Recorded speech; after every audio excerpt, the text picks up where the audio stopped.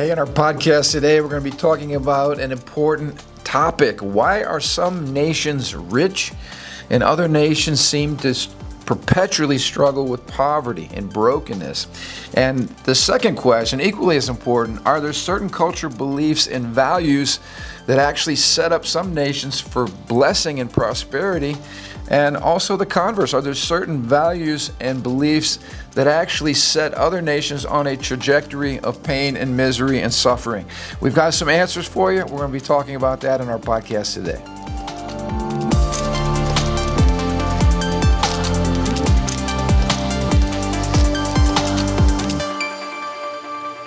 Hey, welcome to the Ron Johnson Discipleship Podcast. Here we are again. We are so excited to chat with you. And what you all don't get to see is the pre-podcast discussions that Pastor Andrew and I have. We have to literally say, stop, quit talking.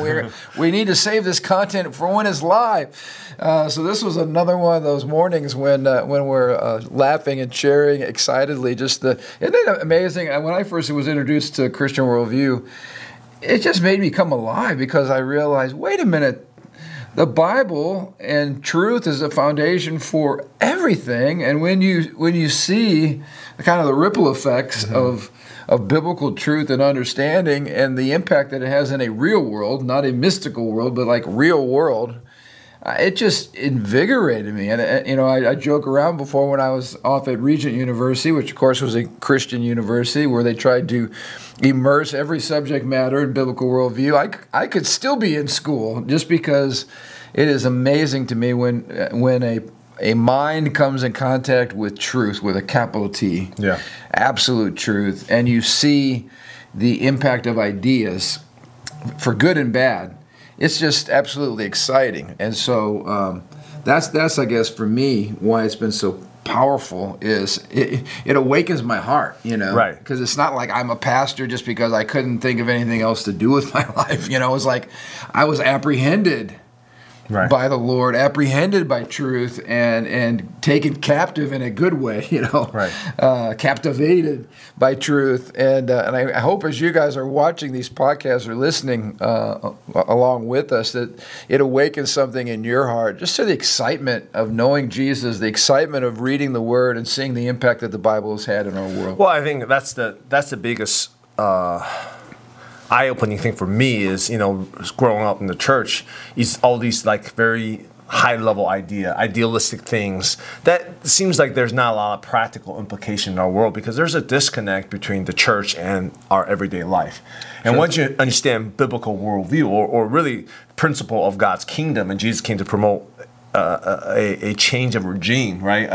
Ushering a brand new kingdom, what you realize is all these high-level ethereal ideas like, love your enemies and serve each other and care for each other have practical implications that led to prosperity of people's lives. Right. And once those dots are connected, you're like, wow, these aren't just ideas you sit around and just talk about, pontificate about. These are ideas that has practical implications in our everyday lives. That is so empowering should be so empowering for every believer. Well, you brought up a really good point, and it's one that I like to touch on a regular basis. I think I touched on it last Sunday. The word prosperity in the church has gotten a bad rap because of our prosperity teachers and some of the name it, claim it, if you have faith, you'll be rich, those types of things, which are perversions of the gospel. But we can't throw the baby out with the bathwater.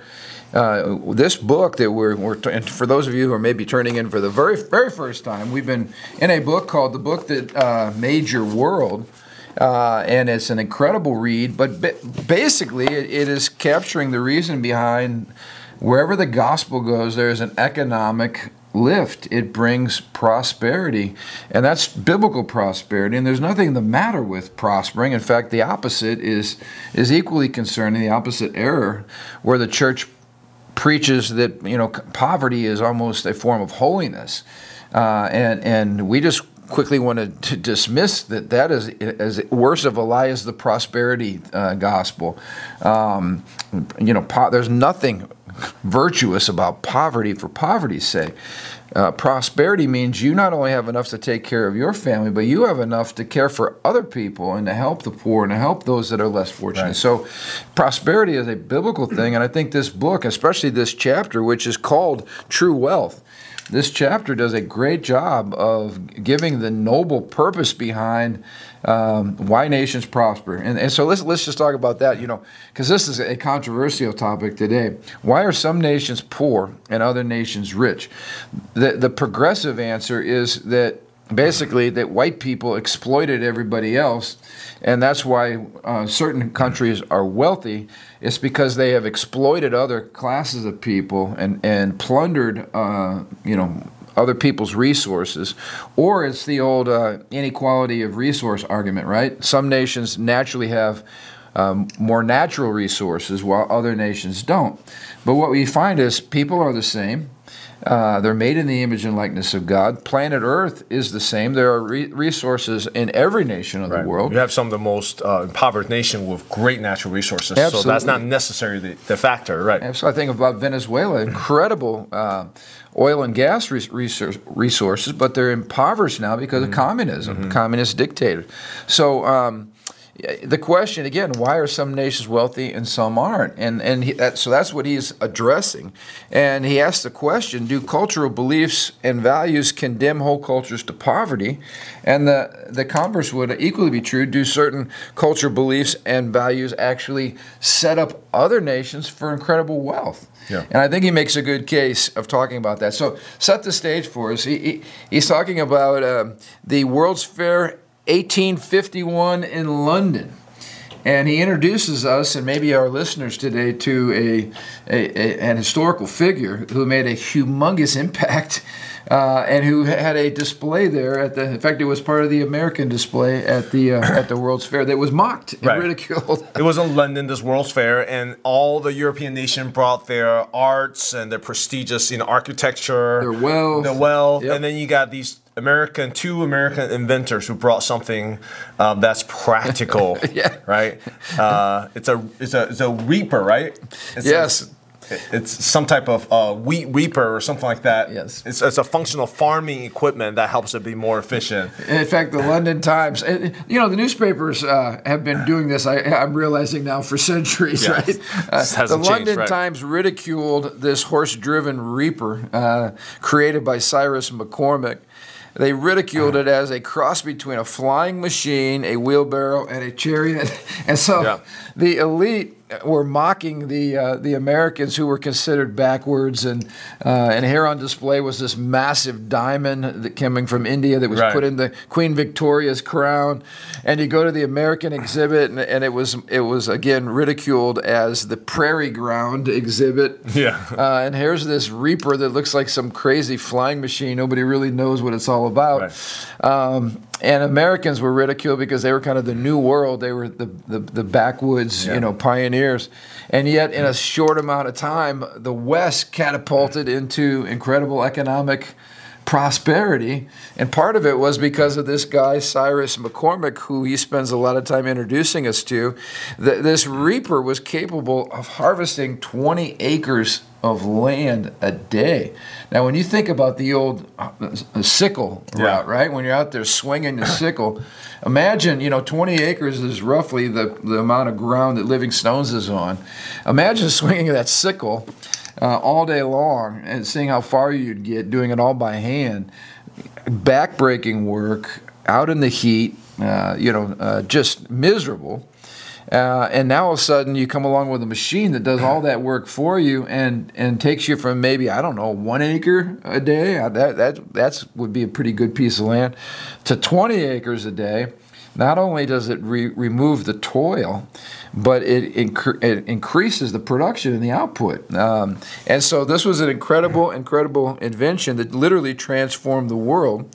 But he asked the question, why is it that the Americans are thinking about how to create reaping machines when there are other people in other parts of the world, he says again, the myth of necessity being the mother of invention. Yeah, that necessity was everywhere. Feeding people is a global phenomenon. So that necessity exists everywhere.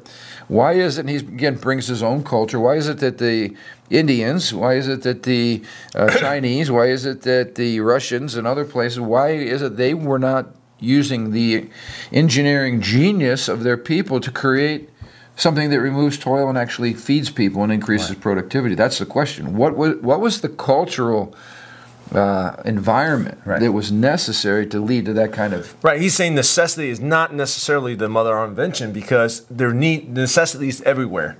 But in many of these nations, that is not reinforced by a biblical worldview. When you have necessity, what you do is you just get more slaves. You just get more manual laborers. Right. You just get more children to work in the field. Right. Whereas in the Christian worldview, they see toil as bad, and that you see us as made image and likeness of God, and we're supposed to love and care for our neighbors. So Cyrus McCormick says, because of his worldview, he says, I'm going to create something that will reduce toil and increase productivity, and because I'm made in the likeness of God, I have the inventive idea to go and create this machine that makes our lives easier and increase productivity, increase economic for our neighbors and for everyone, so we can feed more people. Yep. And so it's the worldview that made the difference. It wasn't necessity, it's the worldview. That's good. You and I have both been to the East, and again, some of the most incredible works of art are produced. Chinese history, Indian history. I've spent a lot of time in India. I've been over there probably at least 10 times. And there are elaborate temples that probably took generations to make. I mean, I've been to the Taj Mahal. You can see why it's one of the wonders of the world. It's unbelievable. But again, those things were created on the backs of peasants who were basically people who did not have the power to say no. Mm-hmm. So he talks about people that were not landowners, people who were slaves, women, children. Basically, that was the force, the economic force, the workforce behind creating these amazing works of art. So we create these works of art, these temples, these palaces, but nobody was using their brain work, as you pointed out, to help alleviate the misery of the peasant class. That's because only Christianity provided a worldview that suggested you could even care about the peasant class in the first place. Right. And he brings up a good point. He says, love is not a common ethical principle of all religions. That was, again, eye-opening. He said, in other cultures, you're not thinking again about how do I love my neighbor. If someone's a peasant in India, it's because of karma. And as we talked about in the last episode, you don't try to relieve people from their misery. It's actually the gods punishing them for their previous life. And so only the Christian worldview provided the economic culture to where somebody would go, wait, let's think about a way to make these people's jobs easier so they're not out here slaving all day long and suffering. And I think another key factor to economics, invention, creating systems and processes for the prosperity of not just yourself but your neighbors is the biblical worldview of take dominion of the earth. Mm-hmm. And that's a huge factor because most cultures see the world as, I think we talked about this in the other podcast, they see the world as chaos and gods and demons and spirits and mythical and magic. So there's no order, there's no chaos. You're a victim of your world. But when the biblical worldview says, no, we're supposed to take dominion, I think you just preached on it a couple of weeks ago, we're supposed to take dominion of the world, all of a sudden you change your mind that says, we are the rightful stewards of this world. Let's look at this chaos. Let's look at this problem. How do we solve this problem? How do we collaborate, ingenuity, get materials, science, whatever, and solve this problem? Because that is probably one of the most important dedications in the Bible to wealth and invention. Because that says that we are supposed to be stewards and not victims of this world. That's good. And the notion, as you pointed out, that the world is not chaotic or evil. The material world is actually good. Yeah. If the material world is good, you're not running from it. You're not avoiding it. You're also not worshiping it, which is what you pointed out. You can't take dominion over something that you worship. If we worship the one true God, our goal is not to dominate God. Our goal is to know Him and love Him and serve Him. It's the same thing with planet Earth. If you worship the earth, you're not going to take dominion over that river and use it to irrigate your plants, you're going to worship the river while your people starve to death. And so it was, again, these ideas that are so profound that we take for granted here in the West. But we should not take them for granted because they are literally building blocks of creating a culture which leads to economic prosperity. And so a great point. He's also said, we talked about this last week, the hallmark of Indian spirituality was detachment. And so in many of these cultures, the spiritual person, right, the priest, the pastor. Right. Well, what was Pastor Ron doing? Was he out among the people? Was he helping alleviate misery? Was he feeding the poor? Not if you're coming from a Hindu worldview or from a host of other worldviews, because the goal in those cultures was detachment. I have to, if I'm a holy man, I have to remove myself from normal peasant, lower class people because that would somehow defile me. Right. And yet, as we shared, Jesus came and those were the very people that loved him because he loved them and cared for them so much. So if you view the peasants as kind of lower class or the working class, the blue collar folks, as a lower class, not worthy of your time or attention because you're trying to be holy and separate, you're never going to think about, hey, how can I invent something that makes these people's life easier? Right. It just is not part of your worldview. So that's why no other culture invented the reaper except for a Western American Christian culture because it created, again, the worldview to make that possible. Cyrus McCormick is a Presbyterian. I think his father came from the Puritan tradition, the Protestant work ethics. He wasn't doing it for profit. He was doing it for the glory of God, which is interesting because when I read about Cyrus McCormick, you and I both felt about the McCormick Center down the street from us in Chicago. I think it's still like what the largest office or convention center in the world. Yeah, and I was like, are they related? So I Googled it real quick and realized that McCormick Center was named after Colonel Robert McCormick, which is, I think, the grandson or one of the nephews of Cyrus McCormick. So they're all related in the same McCormick clan. Right. So this guy here, the wealth that he had from his family and that he propagated wealth, now there's a physical representation of their family's prosperity in downtown Chicago today. With their name on it. With their name on it. But he brings out a good point. When Cyrus McCormick's father moved to the United States, immigrated to the United States, he was very meager, poor beginnings, but he had an incredible theological background. He had the theology of the Reformers who taught that work was worship. And we've touched on this. Work is worship. Toil is evil, but work is worship. And the idea of calling, the idea that hard work was for the glory of God was spiritual. That was, I guess, the connection. Sometimes we separate work from what's spiritual, but these folks understood what you do with the gifts God's given you, the calling that you have, the hard work that you invest every day is worship.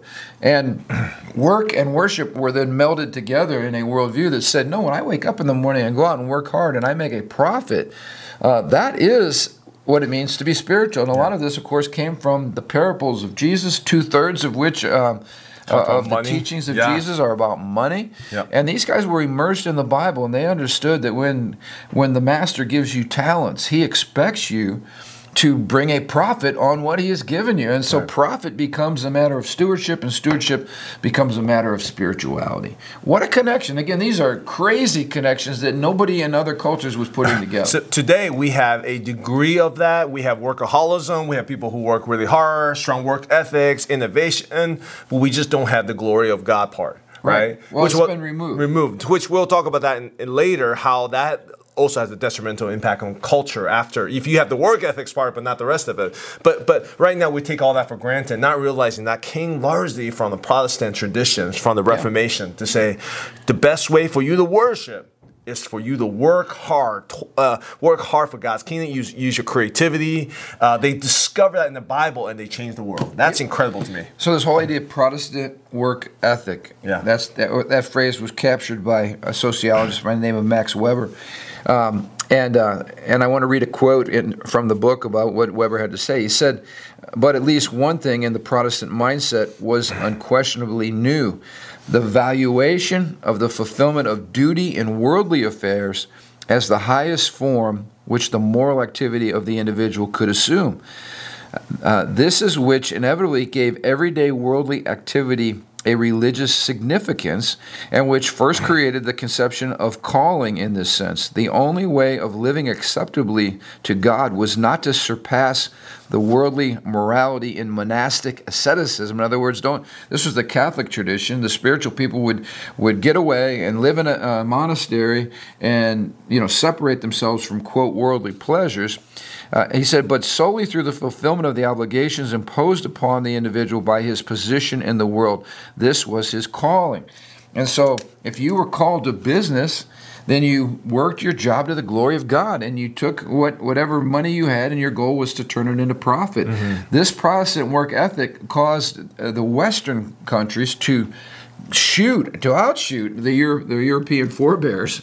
And in a short amount of time, the West became an economic powerhouse, but it became a powerhouse not because we had smarter people, not because we had more natural resources, not because we're exploiting people, but because just the opposite, because we're using our gifts and seeing work as something honorable and actually as worship. Yeah. What a radical idea. Let's talk a little bit about... I love this. Francis Bacon and this whole idea of fatalism. He said that the Bible taught that we should not just sit back and, hey, I'm poor, I guess that's just my lot in life, but that the Bible actually destroyed this fatalistic notion, whatever will be, right? Mm-hmm. I just come from a poor family, and I guess I'm just supposed to be poor the rest of my life or whatever.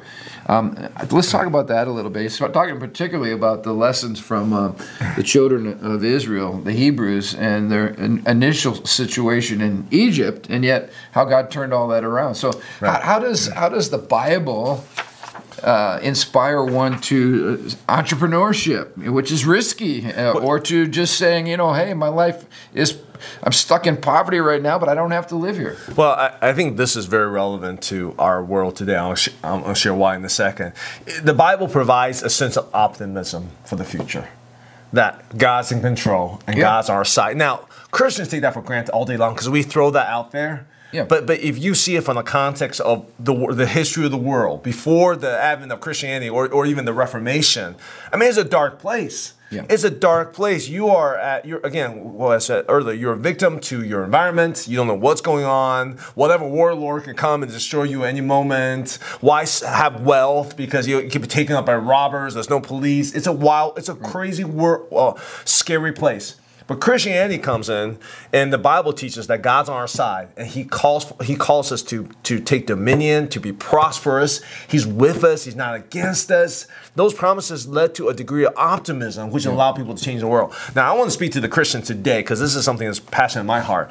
In the darkness that we see in the world today, there are so many Christians. They're waiting for Jesus to come back. They're waiting for the Antichrist to come and take over everything. Yep. And there's the same pessimism is Christianized, but the same pessimism is taking over the world and Christian world today. Christian pessimism is actually an oxymoron, right? Absolutely. Christ's going to come, the rapture's going to come, I don't know I can't interpret all the revelation and all that stuff, and I'm not saying that isn't going to come one day, but that is not the heart of a Christian to be pessimistic and to wait for the Antichrist to come and become the president, whatever. No, there should be a sense of optimism in us to make change and make a difference, because this call for us to take dominion of the world, have we abandoned that because who's in government right now? Because the IRS, the FBI, because of Big Pharma? Do we lose our optimism that just like these guys did in the past, or should we recapture the optimism? I only call optimism faith in God, that God's control, that we can take dominion of the world. That's very passionate to me right now. Think about this, that we quote verses as we should. The Bible's full of them. With God, nothing is impossible. Yeah. Most cultures' view of God is certainly not a father, not a loving king, not a shepherd. These are all understanding of the kingdom of God and how God has revealed Himself to us. The God of Islam is not, hey, if God is for you, who can be against you? Now, He could care less. He's very harsh and domineering and stern. The gods of the Hindus, millions of gods. The spirit gods in African nations of kind of a pantheism or tribal, spirits or whatever. These are not gods that are like on our side, they're for us. You're always trying simply to appease those gods to keep them from doing bad things to you. But that's not the worldview of the Christians. God hears our cries. And what Moses taught us was that God is a God who not only loves us, but he speaks into our culture. So the laws of God are actually the wisdom of God given to us so that we can prosper. So let's just put it this way. What is a secret of success for countries that prosper economically? Well, blessed is the nation whose God is the Lord. Righteousness exalts a nation. Well, what is righteousness? Righteousness is simply understanding the law of God and obeying it and honoring it and putting it into practice. So you don't even have to be a Christian to prosper. You can find biblical principles and put them to practice in your life. Yep. And because you're practicing truth, you'll prosper even though you don't yet know the God of truth. Yep. And so this was radical. We started reading the Bible. We started seeing God wants to bless nations. God wants to bless individuals. God blesses obedience. God blesses covenant. And then if you put these things into practice in a very real world, you're blessed. Like, I love how he points out that other cultures were seeking magical powers through ritual and sacrifice, whereas the West began cultivating technological and scientific prowess. In other words, a lot of these worldviews were all about appeasement and ritual and sacrifice and pleasing the gods out there, whereas Christians say, no, we know the one true God. And we're going to search out his laws, and we're going to search out in the creative realm ways of taking dominion over the planet that inspired science and technology, which we talked about in previous podcasts. But to understand again that these came from a culture full of ideas that gave rise to these practices. There's a reason why we are seeking dominion through science and technology. Right. There is a discrete law that God's given us for us to discover. And once we discover those laws, we can use those laws to take dominion of the world. Absolutely. That itself is a sophisticated thought that we have taken for granted that hasn't existed in the world before. But again, the idea is we can take dominion. We are the heirs of the promise. The meek shall inherit the earth. I mean, all of these are very optimistic ideas that's introduced by Christianity that was in the world before. And I feel like in many ways, we modern Christians have lost sight of all those things. And what it becomes a self-fulfilling prophecy. You keep waiting for the Antichrist to come, you keep retreating, and guess what? The darkness keep coming. So pessimism, victimhood, fatalism, it's always going to be this way. I can't change. Who am I? I'm just one voice. I mean, all of these things are really demonic because they paralyze people and they keep us from fulfilling our God-given potential. Right, and we become the heathens who just sit there and become victimized, whereas we have the worldview that says, no, we can go take dominion. We can go change the world. We can go reform and get rid of corruption in our own government. We can do it, but we got to do it. We got to have the emotional framework, the theological and emotional framework to get up every day and says there are challenges ahead, but we got to face it. Where do we get that from? From our faith, from the scriptures. Yeah. The Bible's full of stories and accounts of the underdog, so to speak. But that's what these guys did to change the world. And did we lose sight of that today? That's the question I'm asking Christians today. So he quotes Adam Smith in this book, Wealth of Nations. Hey, this is like size 10 font, all right? And this is quite a tome, all right? Yeah. We're probably not going to be working our way through this in future podcasts, but I do recommend that this is the economic theorist that our founders cut their teeth on, and that modern capitalism is based upon. It's right there. But I want to quote again from our author. He says, Adam Smith had observed, as do some of today's ecological economists, that the universe has been so structured by its creator that in seeking their self-interest, creatures help to maintain the grand economic balance. We may strive to make money in our self-interest, but if we do so within the boundaries of moral limits, then the Creator's invisible hand turns our labor into a matter of public good. Now, this was a radical concept. In other words, self-interest within the bounds of moral integrity, right, is not a bad thing. In other words, why do you get up hard and go to work? Well, because you're getting paid for your job. And if you work hard, you make a good living. If you make a good living, you can provide for your family. If you generate wealth, you can do more things. You can have a nicer house. You can drive a car maybe instead of walking. I mean, this is all rooted in healthy self-interest. Self-interest in and of itself is not evil. It becomes evil when we move from healthy ambition into greed. And greed is simply operating outside of the moral boundaries God has established. In other words, we're not doing it for the glory of God, for the good of people. We're doing it primarily making myself an idol, making myself king. But ambition is not bad, and that's what Adam Smith highlighted, was that, why do we get up and go to work? Why do we create things? Because it blesses us, because we're serving our families and we're providing for our families. And I think this is an important thing to understand. The failure of communist countries is they violate the command of God by stealing they don't recognize private property, and then secondly, they steal the private property of their citizens. And so let's just take a look at our neighboring state, Illinois. If you're a business owner and you're being taxed at an ungodly rate, in other words, they think because you're successful, you're supposed to support everybody that doesn't want to work in the state of Illinois. And so they're taking from you, literally robbing from you through redistribution of taxation and of your money that you worked hard for. So if you're in a state that's going to take 60% of your money that you make, and there's a state right next door that's going to take 20%, where are you going to go set up your business? This isn't rocket science. You're going to leave states that are taxing you to death, and you're going to go to states that are not going to tax you to death and steal all of your money. Mm-hmm. Because this is called enlightened self-interest. Like, I'm a fool. Why would I want to work hard for the state? I have no desire to work hard for the state. Why would I want to invent for the state if the state is going to steal my intellectual property? And so the rule of law, that kings are not able to steal from us, the rule of law that says there's no chaos allowed in the marketplace in terms of robbing and stealing ideas or whatever.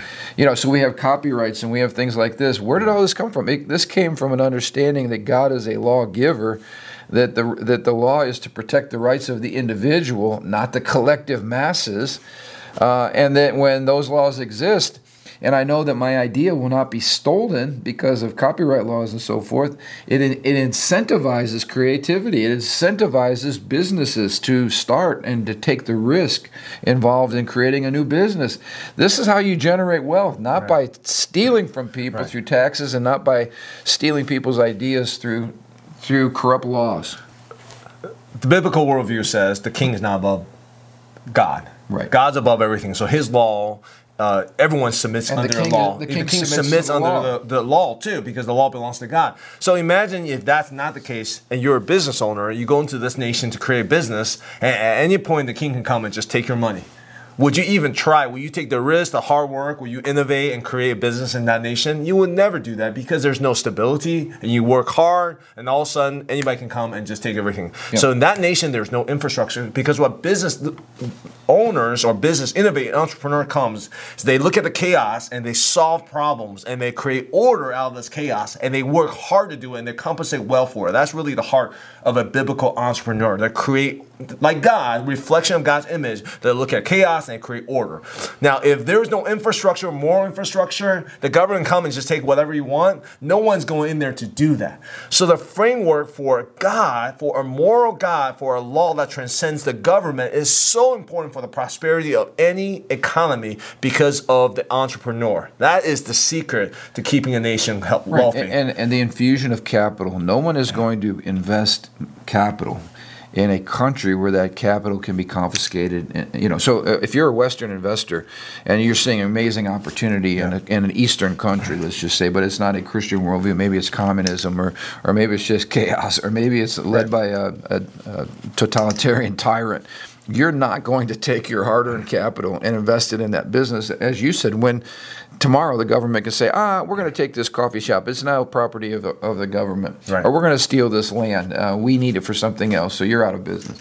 And it's the same way. We're dealing with this, by the way. We've seen kind of this crony capitalism. We saw it under the Obama administration when he was bailing out certain businesses, but not other businesses. Too big to fail, kind of the argument. We saw this during COVID when the government was coming in and saying, you're not essential. You are essential. You can stay open. You can't stay open. And literally watching so many smaller businesses be driven out of business by government. This is the kind of government behavior that destroys and puts a throttle on economic growth. Well, let's be clear. You can go to these communist countries and you hand the money to the right people, and you yourself can make a lot of money through these, these means. Greasing the palm. But it will not provide wealth for the nation, and that's the key. This is not just about you getting wealthy. It will not provide prosperity for the nation as a whole because of there's no even playing ground. It's through these corrupt hands. So again, we're talking about the prosperity for not just yourself, but for the whole nation, as the Bible has commanded us. You need a moral infrastructure. That's my point. Yep. And McCormick, because the West had that moral infrastructure, this was in the 1850s. He amassed a family fortune of over $10 million, which, as you said, is probably like closer to $1 billion today. But he did some really innovative things. I love this. He was the first to introduce field trials. So instead of just buy my reaper, trust me, it works. He'd say, no, take the reaper out. And let's do some field trials. Let's compare the reaper's work with your guys over there with the sickles, and let's see the difference. And he actually came up with the fact that for every $1 that you spend on this machine, you're going to save $100. Now that's an amazing sales technique. Right. So he did some pretty crazy things. He invoked a guarantee. If you buy this, I guarantee this will happen. If it doesn't happen, your money back. Right. Well, wow, that was a radical idea. Testimonials. Hey. Where I go Google reviews. Hey, Pastor Andrew, you bought my reaper last year. How's it working for you? Right. So the whole satisfied customer. Yeah. In other words, honesty in marketing, not shady marketing, not selling something that's a lie.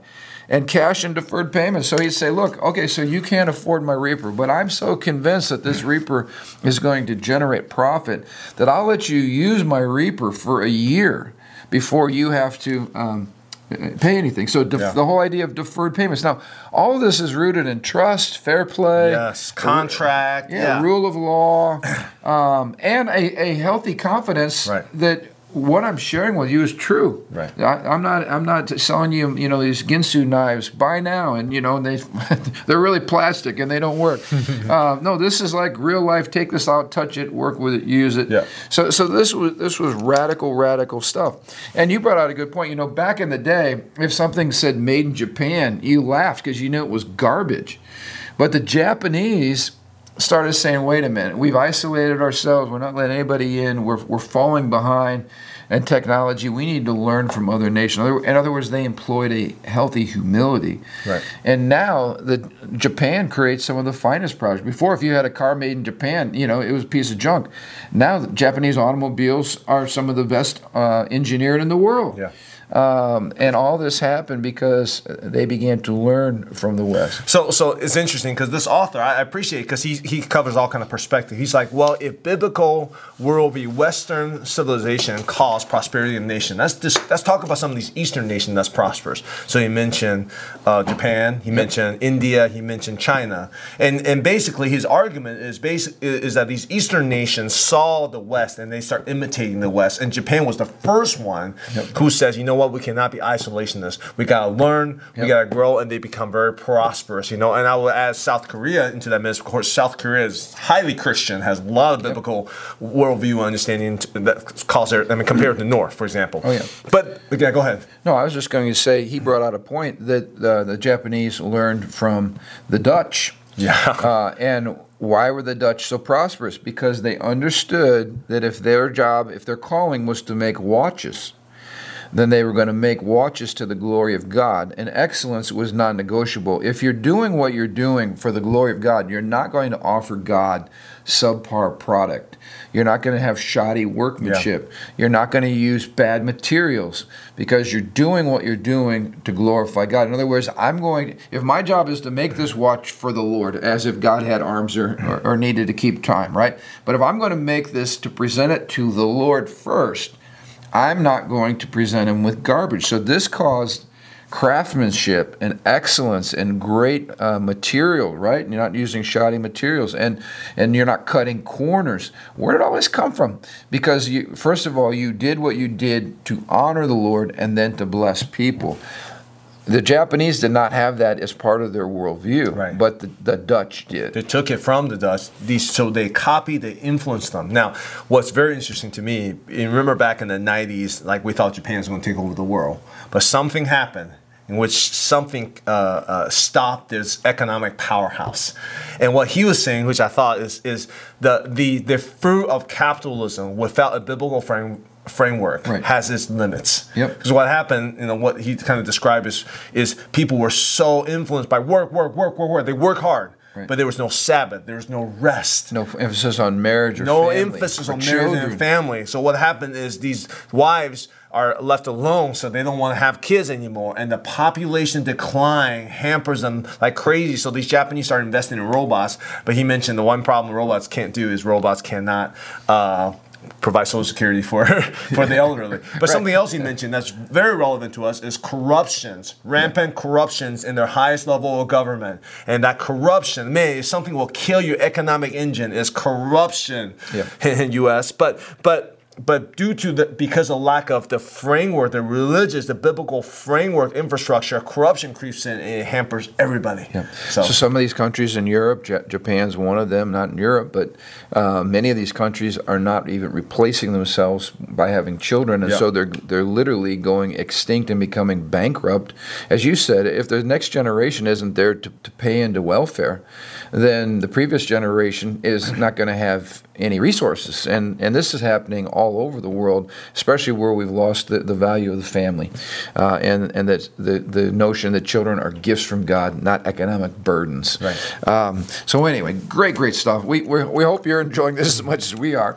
This is one of the highlights of my week, is just to sit here and celebrate this amazing worldview. And I've shared this on podcasts before, but if someone can show me a worldview that actually produces the blessing and prosperity and beauty and truth and goodness, besides the Christian worldview, please let me know. But it is the champion. It always will be the champion.